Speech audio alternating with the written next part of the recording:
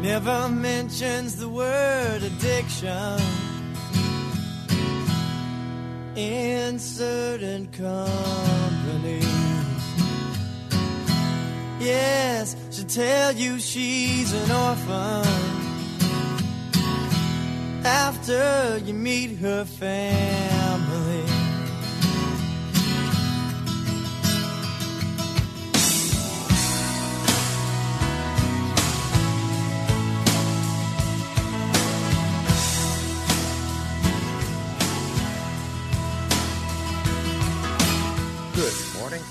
Dr. Bill, your radio MD. That's a little bit of Come Meet Virginia. She was a drug addict, goth kind of personality that one of the Counting Crow band members met in Atlanta years ago and wrote a song about her. And a sad situation, obviously, because she's very depressed and she paints her face black and pulls down the shades and shoots up heroin, and she might have ended up overdosing. I don't know. I don't remember the whole story, but the whole controversy and concern over overdoses, the national obsession that we have brought to the fore, and in part because of the president and his brother who had problems with drugs, is even topic at the lunch table for the doctors and the nurses and the nurse practitioners. And I'm going to spend a few minutes talking about that because it's important to me that we address this in a way that is sane, rational, and informative. Now, the national drug overdose deaths have gone up considerably since 1999 to 2017, the majority being synthetic narcotics, street drugs like heroin and cocaine. But there's been a bump up in the overdose of benzodiazepines and other prescription drugs that doctors are responsible for writing, at least you would think. Now, I'm sure some of these make it onto the street and they become illegal goods that are traded and sold. The number of deaths from synthetic narcotics, and I'll go into what those are in a minute, have gone from 4,000 or 5,000 a year to 30,000 plus a year. And we heard recently that there's 50, 60, 70,000 deaths from drug overdoses annually in the United States now, which is considerably higher than it was 10, 15, 20 years ago. Well, the bad actor here, the drug that is causing a lot of the problems within the drug abuse community and responsible for these narcotic overdose deaths, is fentanyl. Fentanyl is a synthetic narcotic. Now, there are narcotics that are alkaloids of opium, like morphine and codeine, and then there are semi-synthetics where you take codeine and you do a few things to it to make it more potent, and that's oxycodone and hydrocodone. And then there's purely synthetic narcotics like methadone and fentanyl. And these drugs are made in a chemistry lab or in a pharmaceutical plant, and they're made for the purpose of providing all the benefits of the original narcotics, the narcotics that we derived from opium, from the poppy seed, but in a form that you would think would be more controllable because it's much more precise in its manufacture and in its composition, and we know exactly how potent these things are. Now, we measure the potency of a narcotic based on morphine, and we go up or down from morphine as the zero baseline, the standard for the pain-killing effects and the sedating effects of the narcotics. And so codeine is less than 1/5 of the strength of equivalent amount of morphine, whereas fentanyl, the equivalent amount of fentanyl, is 100 times stronger than morphine. And remember, these are drugs that will stop your heart, stop you from breathing, shut down your brain. So if you get too much of it, then you're going to die if you don't have someone there to give you an antidote or to support you in your respiration and your heartbeat and all those things that are necessary until you wake up or the drug wears off. So why has this become such a problem? Well, the problem is that there's been a tremendous influx of illegal drugs into the country, primarily being produced in China in pharmaceutical plants that are legitimate there, but they will sell to anybody around the world. And one of the guys at the lunch table years ago said that he actually called a pharmaceutical company in China and said, I want to order some fentanyl.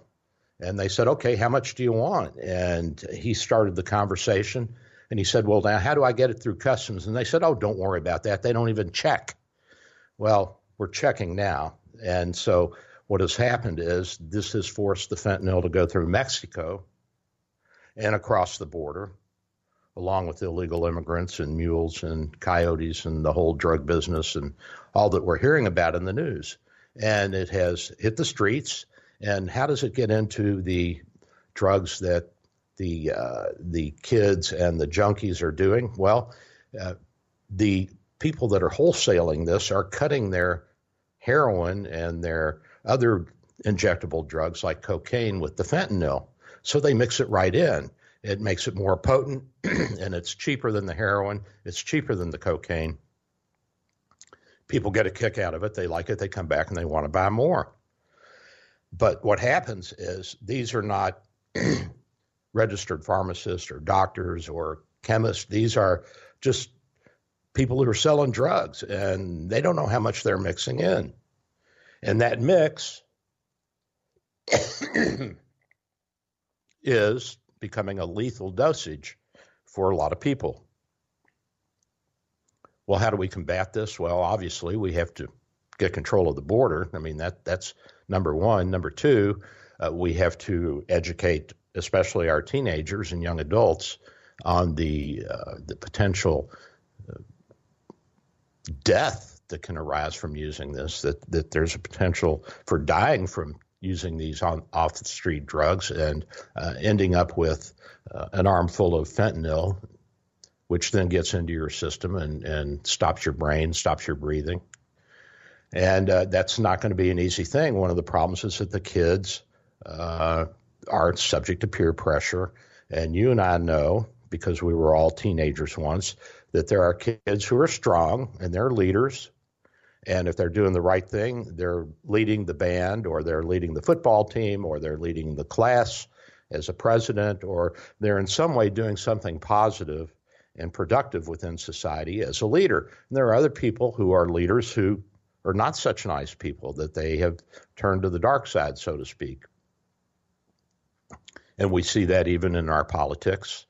We see it in governments. We see it in despotic leaders. And there are people who are very good at leading other people, especially susceptible, vulnerable teenagers who want to fit into the crowd. They don't want to appear not to be part of the gang, and so they want to try what everybody else is doing, and they try an injectable narcotic that they think is no big deal, and it ends up having a lethal dose of fentanyl in it, and then they die. And Joe and I were talking about this before the show, and one of his high school friends lost a 16-year-old exactly this way. So this is a real problem, and it's affecting everybody in the community directly or indirectly. It's costing money because we have to treat these folks. We're losing the productivity of 40 to 50,000 people a year, and we need to stop it. Well, how do we stop it?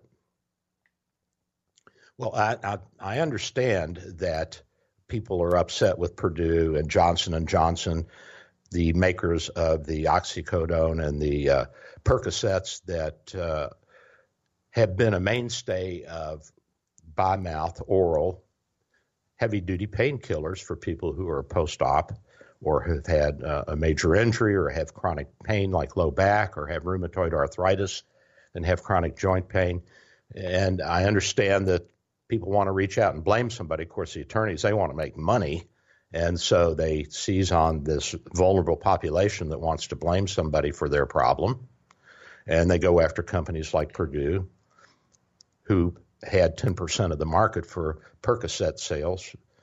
And then the push, too, is to say, well, you know, they lied to the doctors, and so the doctors are indirectly involved. No, we're not. Come on.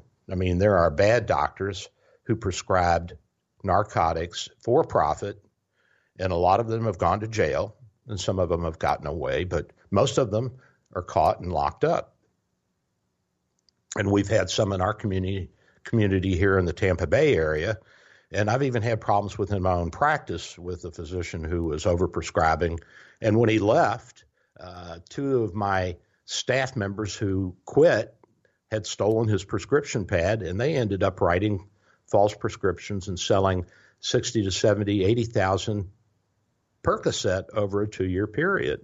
That's a lot of money. And how do I know that? Because the sheriff's department over in Hillsborough County, which is the county that Tampa is in, gave me a call to investigate further and to let me know about the fate of my former employee. And I was not surprised, but I was upset. I did not like hearing that, and I was very sorry that my ex-employee had fallen into this hardship and had felt the need to try to make money illegally by selling drugs and forging prescriptions. So it does happen within our community. There's no doubt about it, and it can touch even somebody like me indirectly. But let's be honest. The overwhelming majority of physicians understand and know that narcotics are addictive, and we get pushed this way and we get pushed that, and societal norms and expectations change from time to time. Around 2000, there was a big push for us to prescribe more painkillers, more narcotics, and we even had these little flyers that we'd hold up to the patients if they were intubated and they couldn't talk because they had the tube down in their lungs, and we'd hold it up and it'd have a smiley face to a frowny face and all in between, and that would tell us how much pain they were in, so we would know how much narcotics to give them. And we were pushed because people were saying, the nurses and hospice and the chronic pain people, they were saying, you're not giving us enough, you're not using enough narcotics, you're not using enough painkillers. Well, we thought that we were doing a pretty good job, but okay, so we gave a little bit more. Then by 2012, it started to turn around the other way. Now we're giving too much. And some of the addictive problems are our fault. I beg your pardon. And it's not just the person on the street. It's not just the layman. One of the nurse anesthetist is a nurse who has gone beyond the bachelor's program to get a master's in nursing with a subspecialty in anesthesiology. And anesthesiology is that branch of medicine that puts you to sleep when you're having surgery, injects you for chronic pain, and does things related to that. So she is somebody who is informed. I mean, she uses these medications. She gives drugs that are addictive, and she puts people to sleep and wakes them up. And she uses propofol, which is what killed Michael Jackson. And she does all these things, and she doesn't know the whole story. She says, well, Purdue, they convinced you guys that Percocet wasn't addictive. They didn't convince us of anything. Oh, yes, they did. They took you on all those golfing outings and tried to tell you that it was a great thing and to use it and that it wasn't harmful and you won't get anybody addicted. I said to her, have you ever been on one of those golfing trips for doctors? She said, no. I said, I have. Nobody ever tried to tell me that Percocet or any other narcotic was not addictive. Not a drug salesman, not a pharmaceutical company, not the government, nobody. We all know that. We've known it for centuries. We know opioids are addictive. Come on. All right, so you want to blame Purdue and Johnson & Johnson for your addiction.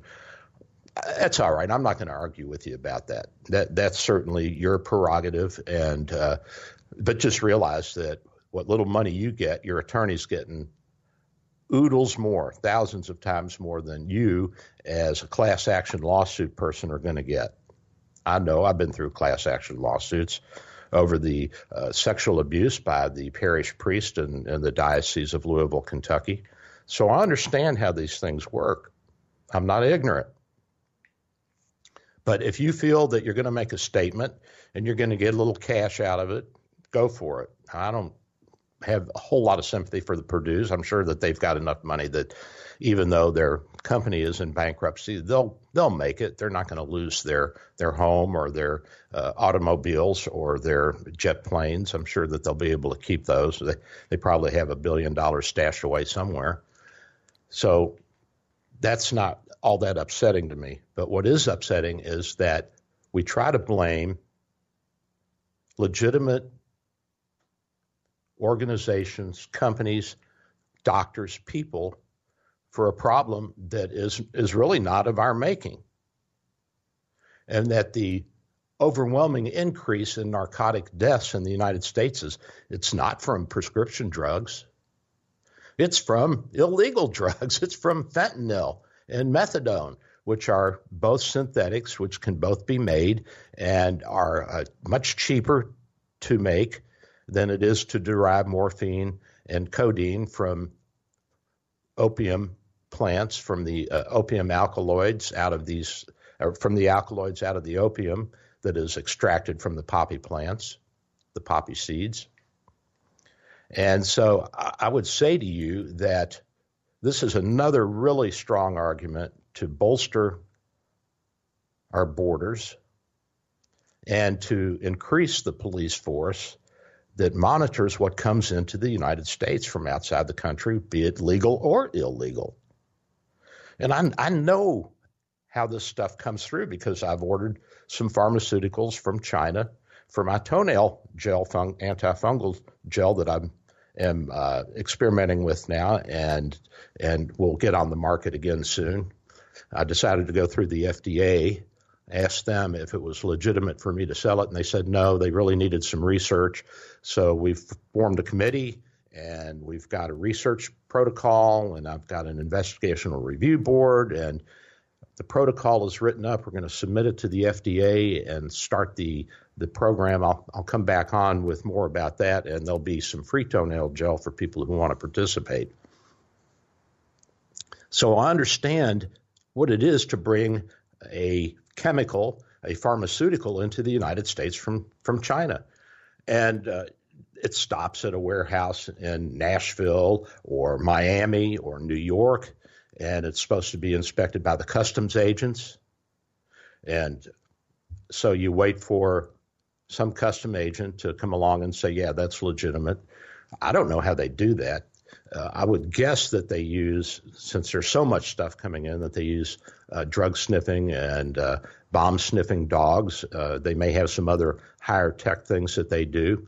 But basically, it comes as it came from China, unopened and intact.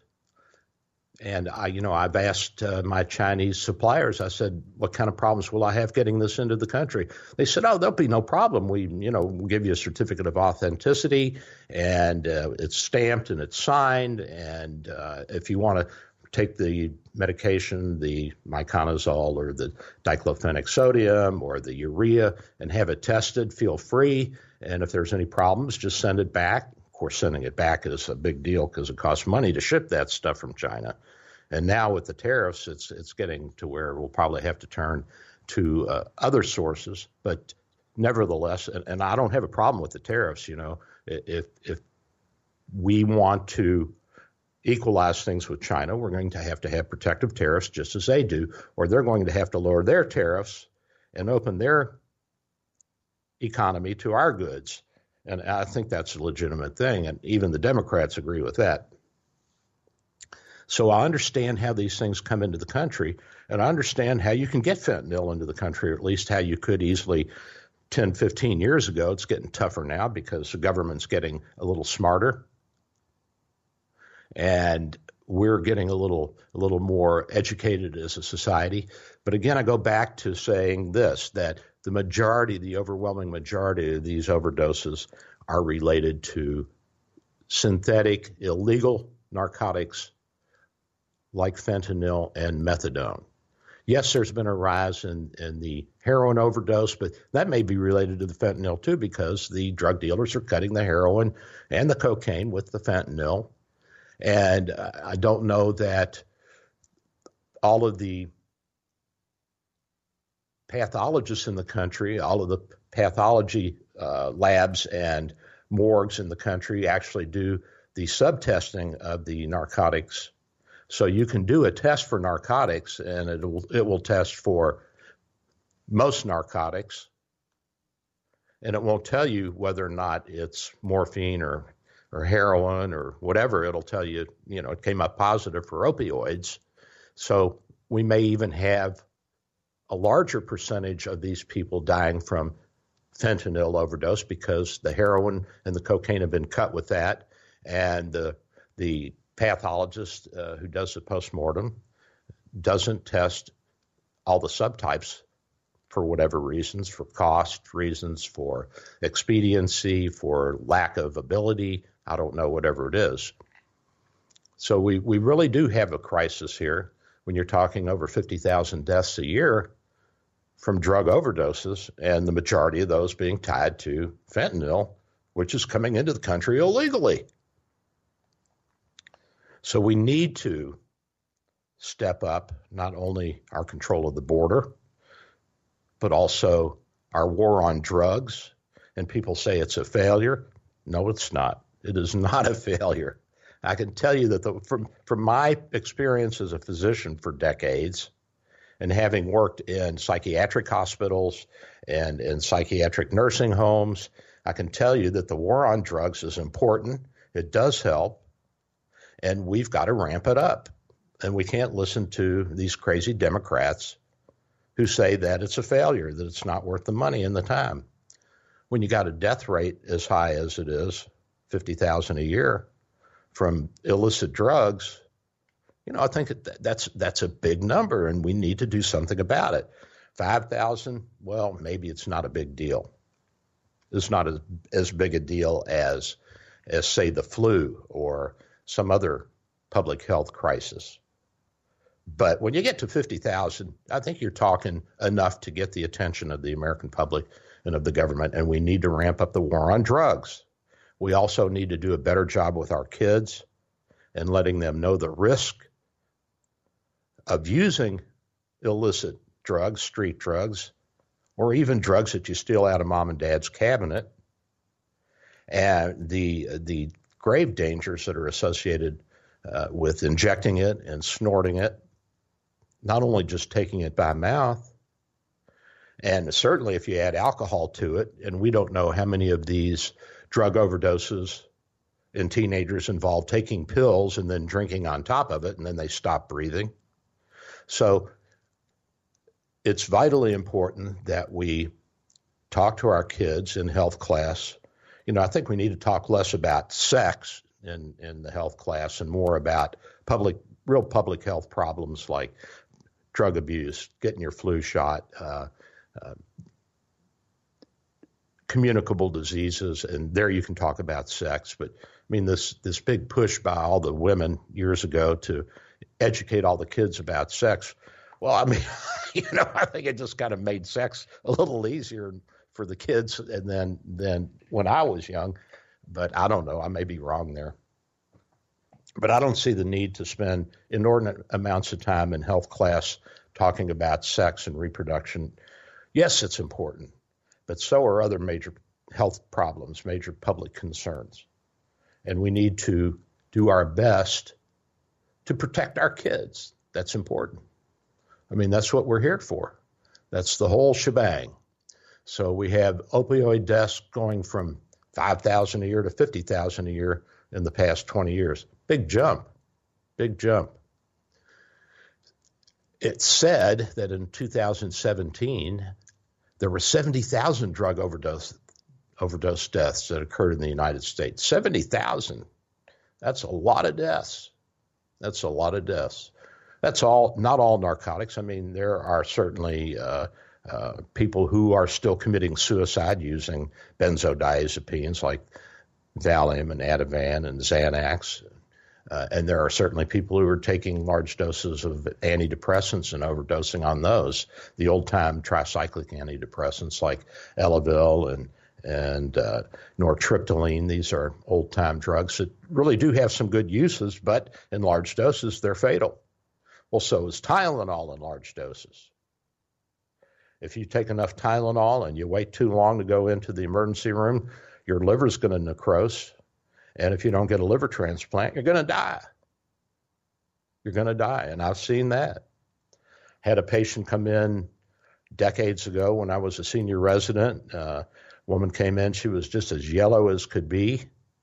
And I said, "You a drinker?" She says, "Yeah, I drink moderately heavy." I said, "Have you been taking Tylenol?" She said, "Yeah, I've had a bad headache. I've been taking tons of Tylenol the past couple of weeks." And we did the blood workup on her, and I looked at that, and I said, "Oh, geez." And the intern said, "What?" I said, "She'll be dead in 48 hours. And she's sitting there talking to us, just as normal as you and I are talking on the radio now. And they said, "No." I said, "Yes." And sure enough, she died within 48 hours. And we couldn't get her out for a liver transplant. They wouldn't take her because she was a drinker. If you're going to get a liver transplant, a lot of transplant centers require that you be off alcohol for a year. And certainly that wasn't the case here. And so you can kill yourself a lot of ways. You can kill yourself a whole lot of ways. Accidentally with drug overdose, that's really a pity. Now, we don't know what percentage of these 70,000 from the statistics that I'm looking at from the CDC are actually intentional overdoses, but we do know that it's significant, and I'm going to guess 40, 50,000 a year. So there's different kinds of deaths from opioid overdose: natural, accidental, unintentional, suicides, homicides. Homicide, yeah, there's homicides. There are nurses and a rare doctor who have used narcotics to kill patients. So these things happen. We have to be diligent. And I heard a story about one of the former nurse practitioners, nurse anesthetist, who worked at our hospital. And she got stopped driving home with needle and propofol that she had stolen from the anesthesia cart. And she was falling asleep at the wheel, and the police stopped her. She's shooting up propofol. This is the stuff that Michael Jackson was having injected into him so he could sleep at night, and killed him. And the doctor who did that, of course, lost his license and went to prison. And we have to investigate these things. We have to look at the scene and get the autopsy results and toxicology reports and the patient's health history. Because, you know, if you have a person who's had juvenile rheumatoid arthritis and they're disabled so badly that they can't walk, and their joints have been replaced, and they can't take the new biologics because they've had tuberculosis or some other disease that precludes them from having one of these monoclonal antibody treatments that I've talked about in the past. And so they're stuck with the old-time rheumatoid arthritis treatments, and they're on heavy narcotics, and they intentionally take an overdose. The health history then becomes important, because that's not an accidental death. That is a suicide. And we have to look at the patients and see if they have any pills in their stomach, if there's frothy substance coming from their mouth, if there's needle present at the scene, if there's a prescribing history and pill counts, and a whole number of things that have to be looked at and considered before we start to do the statistical work. And that's all I'm going to say this morning about it. And Joe, what do you say we grab a break here? Sounds like a plan. Are you with me, buddy? Yeah, sounds like a plan. Joe? Yeah, you're good to go.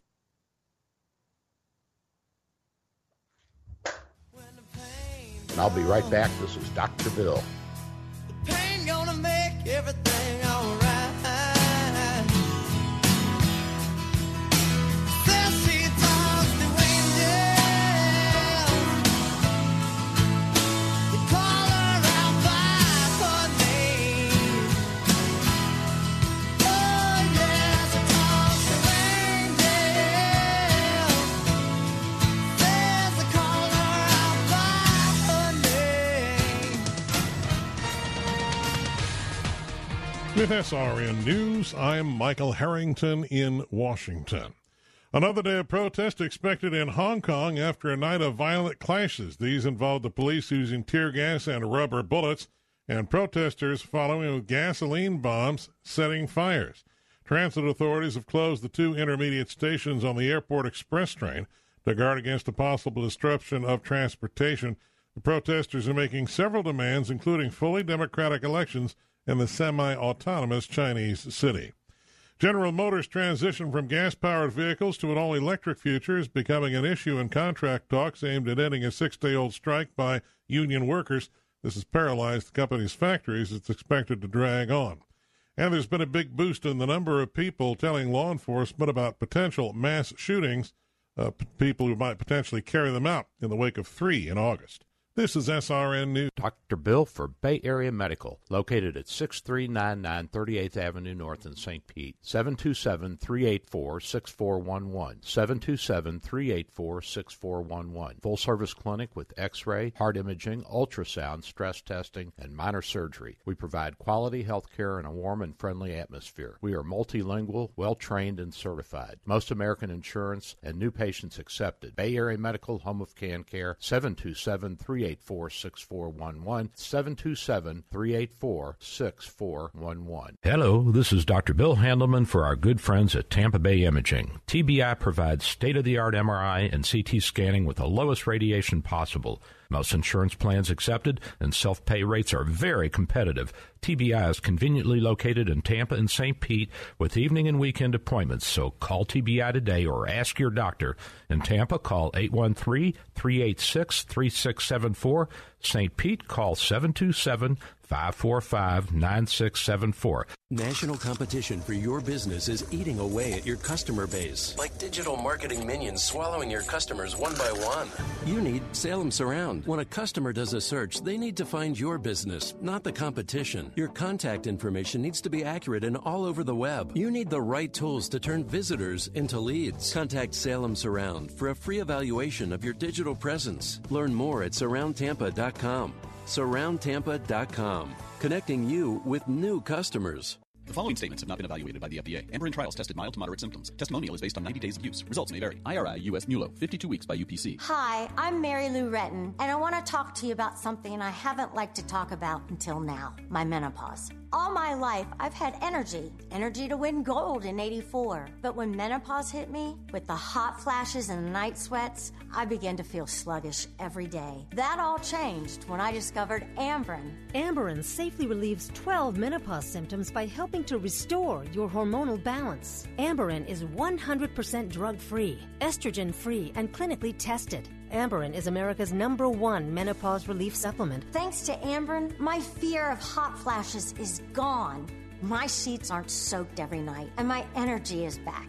Give Amberen a try and see what it can do for you. It works. It really works. Hurry to your Walmart, Walgreens, Target, and other fine retailers nationwide and get Amberen today.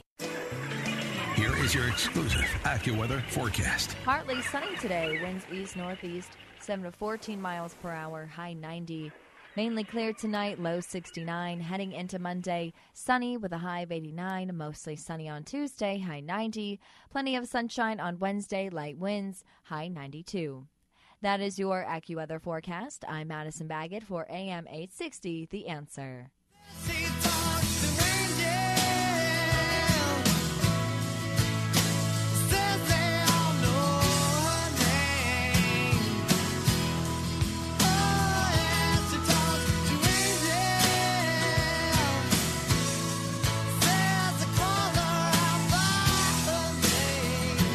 And I'm back. This is Dr. Bill, a little bit of the Black Crowes, and She Talks to Angels.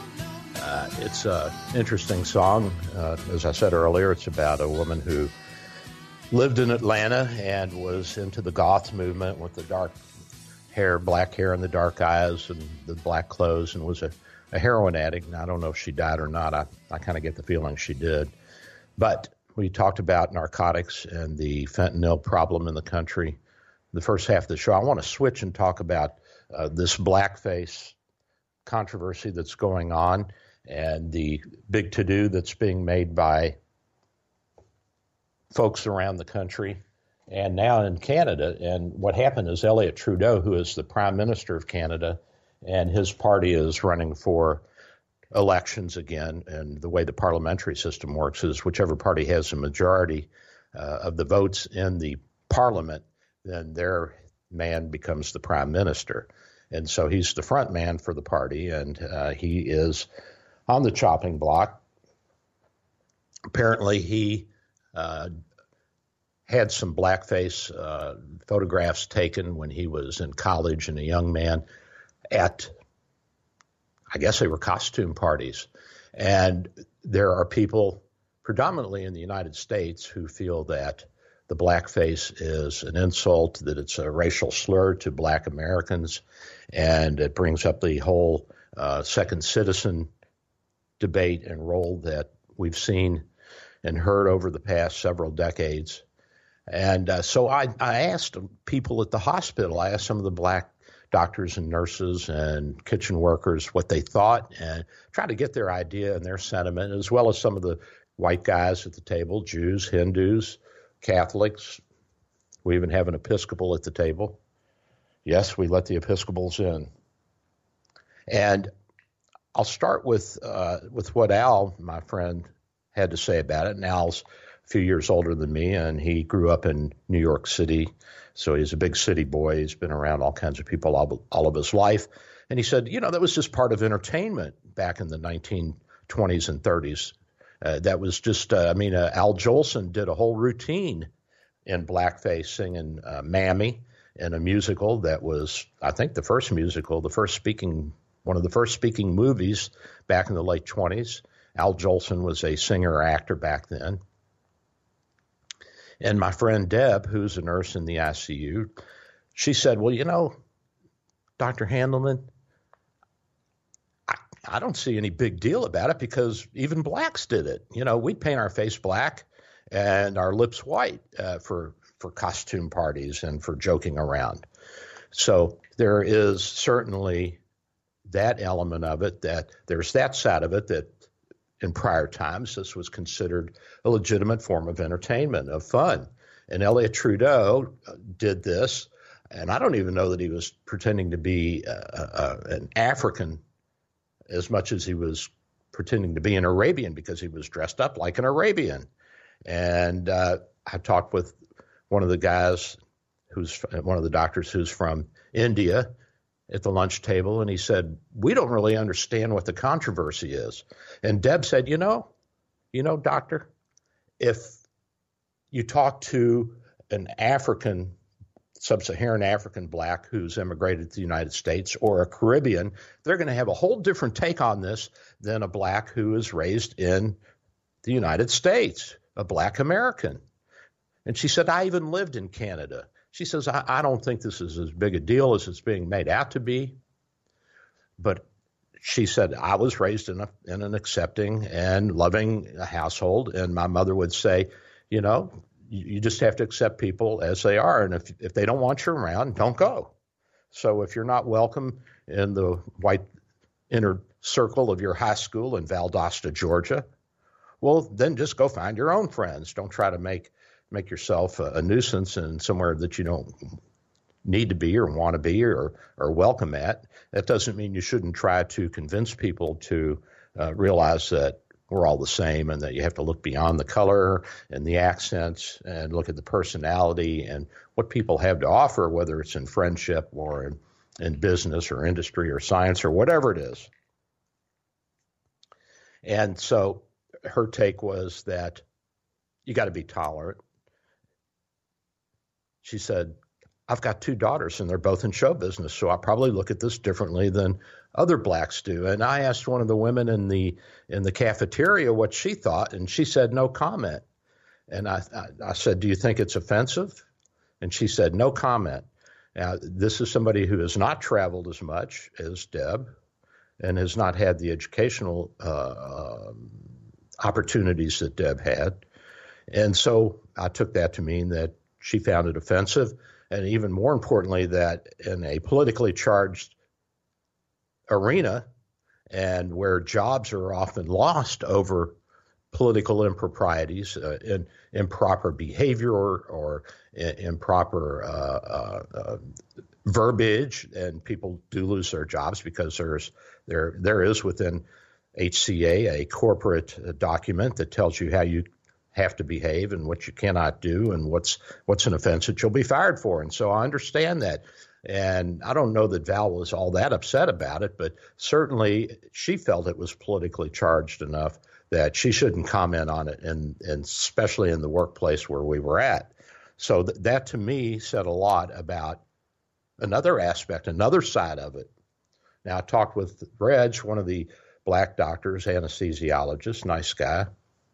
We're friendly, and I think that we're, at least as far as the lunchroom goes, we're pretty close. And I said, "What do you think, Reg?" And he said, there's still a lot of racism and bigotry in the United States. And I said, "Well, that's true. It's gotten a lot better." He said, "No doubt." He said, "But, even within my lifetime," and he's younger than me, I'd say he's probably 15 years younger than me. He said, "When I was in medical school in the 80s in Memphis, Tennessee, the pediatrician who was leading our discussion group when we were students or residents or whatever it was, said, 'Let me give you a scenario. Let me ask you what you would do.' A young white couple comes in, and their kid's got a snotty nose and a fever and tugging on his ear. And, they're young people and they're a little unkept, and, they haven't made it yet, and they're doing their best. And what would you do?" And they said, "Well, all the students said, well, we'd diagnose them and look in their ears and throat and probably start them on an antibiotic and something for congestion and let them go." And he said, "Okay, now let me give you another scenario. A black father and a white mother come in with an interracial child, same age, male, same exact symptoms, runny nose, pulling at his ear, crying, fever. What would you do?" And one of the kids stood up and said, "I wouldn't treat him." One of the medical students stood up and said that. And all the other medical students were like, "What are you talking about?" Well, this is an interracial couple, and this isn't right. This is in the 1980s. And Reg's point was, "Bill, it's still here. It still exists." And I said, "Yeah, I agree with you, Reg. I think that there are some aspects of bigotry and racism that are still hanging on, and that things like this are absolutely indicative of it." But remember that was 1985, and we're, 25, 30 years away from that now. And he said, "Well, I would hope that person has changed." And I said, "I think the society in general has changed. And we need to be sensitive to what we say and do so that we don't offend our fellow citizens, regardless of what color they are. But by the same token, we need to put it into perspective and say, how offensive is blackface? Now we know that a lot of people are upset by it, so I certainly wouldn't think anybody would do it now. I would not have done it anyway. My parents would have frowned on that, and I never really thought that it was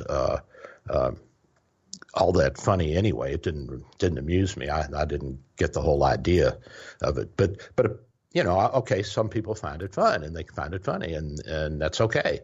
As long as it's not derogatory, as long as it's not meant to be a racist statement.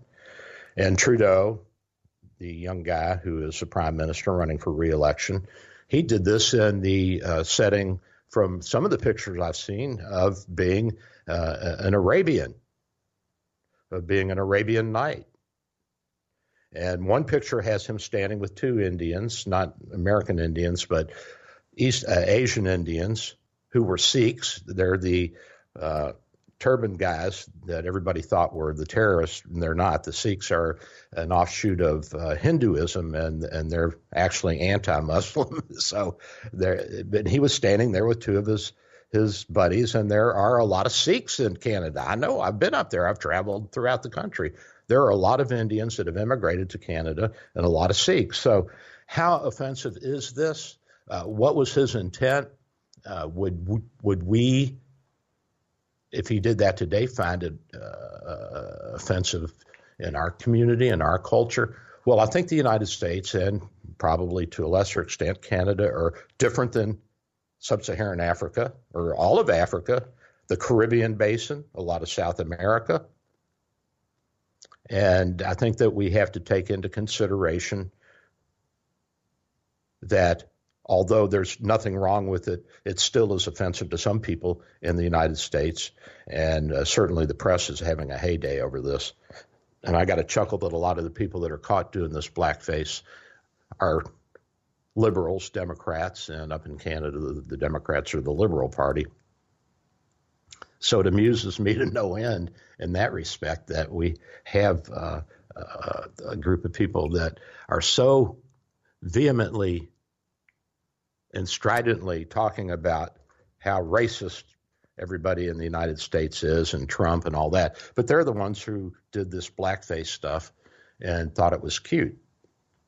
And maybe it was at that time. I don't know. It's certainly something that we should stop and recollect and consider and think about before we do that again. Now, in another 50 years, it's probably not going to make any difference, and that generation will look back and say, what were they all upset about? I mean, we're just going to parties. And I even see in the young black kids today, they don't really understand a lot of the elderly black Americans' feelings about racism and bigotry and the Jim Crow laws. I mean, I grew up in the South, as did Deb, and I remember Jim Crow. I remember restrooms being white and colored, and it wasn't white or black or white or Negro. It was white and it was colored. So if you were off color, if you were a Hindu, an Indian from Asia, then you weren't allowed in the white bathroom. And I've had black as well as Hindu friends who have been wrongfully stopped by the police, and the police were scared to death and pulled their gun on them because they weren't white. And one of the guys was a doctor. He was on his way to Largo Hospital. And he said, I'm a doctor. I'm on my way to the hospital. And the policeman pulled his gun, and he was shaking and upset. The policeman, my friend, wasn't upset, and he said, I just stayed calm and got out and did what he said. And he gave him a ticket for running a red light or whatever. So, and that's just been within the past 25, 30 years. So these things did happen. They were real, and there are memories.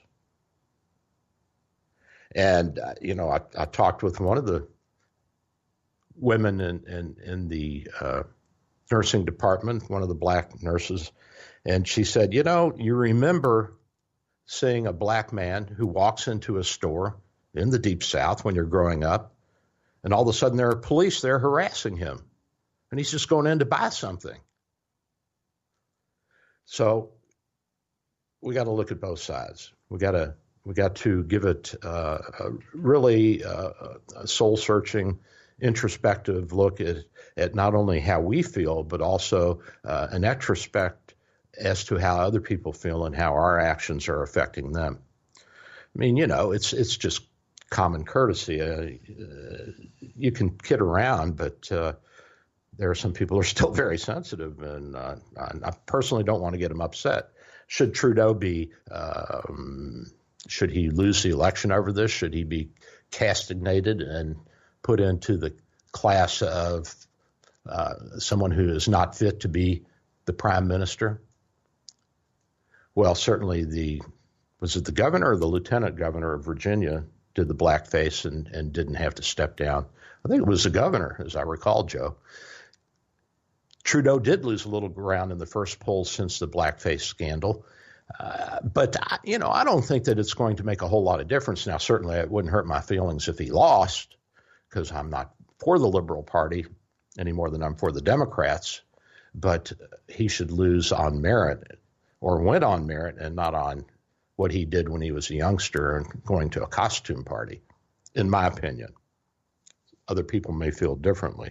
I don't know how you feel about that, Joe. It certainly strikes me as being not as big a deal as the liberal press is making of it.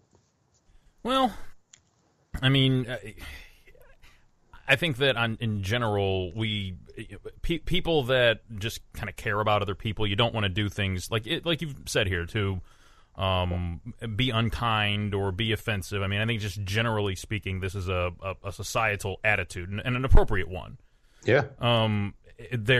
I think where stuff gets a little sideways is this politically categorized assumption that certain people are insensitive on these matters when there may or may not be any actual evidence of it. But then the same individuals, when they are shown to actually being quote-unquote insensitive by the definitions that they themselves have set in place, that all of a sudden it's not that big of a deal, it doesn't matter as much, it isn't. And I think the issue here is really a double standard, and it kind of speaks to, in my mind anyway, that they're not really interested in the thing that they're complaining about, that it actually is just a cudgel that's used to impact people politically, which is I agree. Disingenuous. And it is. It's phony baloney. And it's not at all in any way helpful to the people that they are supposedly speaking on behalf of. And they're really kind of doing them a disservice, in my opinion. I mean, if we either respect each other and love each other and care about each other, or we don't, and this is all just about politics. Which is, if that's the case, then that's unfortunate, but it certainly looks that way to me, especially if you're going to look, the Democrat Party itself, it was the party of slavery. It was the party, it created the Ku Klux Klan. It was the party of segregation, all of those things. Okay, so supposedly and presumably that all changed. And, okay, fine. But I think that it's almost like there's this intrinsic notion on the part of our leftist brothers and sisters out there that in order to make, and whether this is conscious or not, in order to kind of make good all of those bad deeds done in the past, they have to completely overcompensate. And that overcompensation is pointing a finger at everybody that didn't do the things that they are all bent out of shape about. And so, I mean, that since you asked, I mean, that's kind of the way that I did ask, and you answered quite nicely. Thank you. And I agree. I think there's a lot of guilt and on the part of the left and overcompensating for that, and a lot of projection too. They're projecting their faults onto the rest of us and saying, "See, you're racist." Well, no, I'm not a racist. I don't hate anybody because of their race. There's people I hate, but not because of their race. No, I don't hate that many people anyway. But I got to tell you, Charles Payne, the Fox business analyst, big, tall, heavyset black guy. They asked him on one of the Fox News shows, and he said, I'm not that upset about blackface. I don't see what the big deal is. He says, I'm more upset about the police, the neighbors calling the police on my kids when they go out to play basketball at night because we're in a predominantly white neighborhood. He said, come on, they're my kids. It's our neighborhood too. And I think that's very fear-driven when you have that kind of reaction. And, let's face it, there is a higher crime rate in the black community, but that's falling. And there's a higher unemployment and undereducation rate in the black community, but that's falling too in the United States. I mean, the black community has come so far, and it's going to be within my lifetime, if I live to 100, that is, probably within my son's lifetime, I don't think that there's going to be any real noticeable disparity between black Americans and white Americans, if we even have that anymore. We might have a situation where there's so much racial intermarriage that people are going to say, what are you talking about? The kids aren't even going to know that there was this big racial conflict in the United States, which goes back to slavery. And like Deb said, she says, what? I can't deny the history that your family owned my family at some point. Well, my family didn't because they were all in Eastern Europe trying to get out. But I understand what she's saying, that white people owned black people, and it's part of history, just like the Confederate flag is part of history. And if you go and say we're going to tear down everything that is symbolic of our history and forget about it, then guess what? As we've heard before, when you forget your history, you're condemned to repeat it. You're condemned to repeat it. And that is certainly a greater burden for future generations than to accept what we were and who we are, and to be where we are in history and to continue to move forward. I mean, the country has changed so much in my lifetime. I mean, they don't even have questions. The Pew Research people don't even ask questions to detect bias when they're doing polls on political campaigns, which they did back in the 70s. because of the former mayor of L.A. who was black, who was running for governor, and people didn't want to say they wouldn't vote for him based on their racial biases. So they had to put in some little extra words and questions in there, and they don't do it anymore because it's gone. We elected a black president. And that's it, guys. We're still a good people. God love you all. I'm out of here.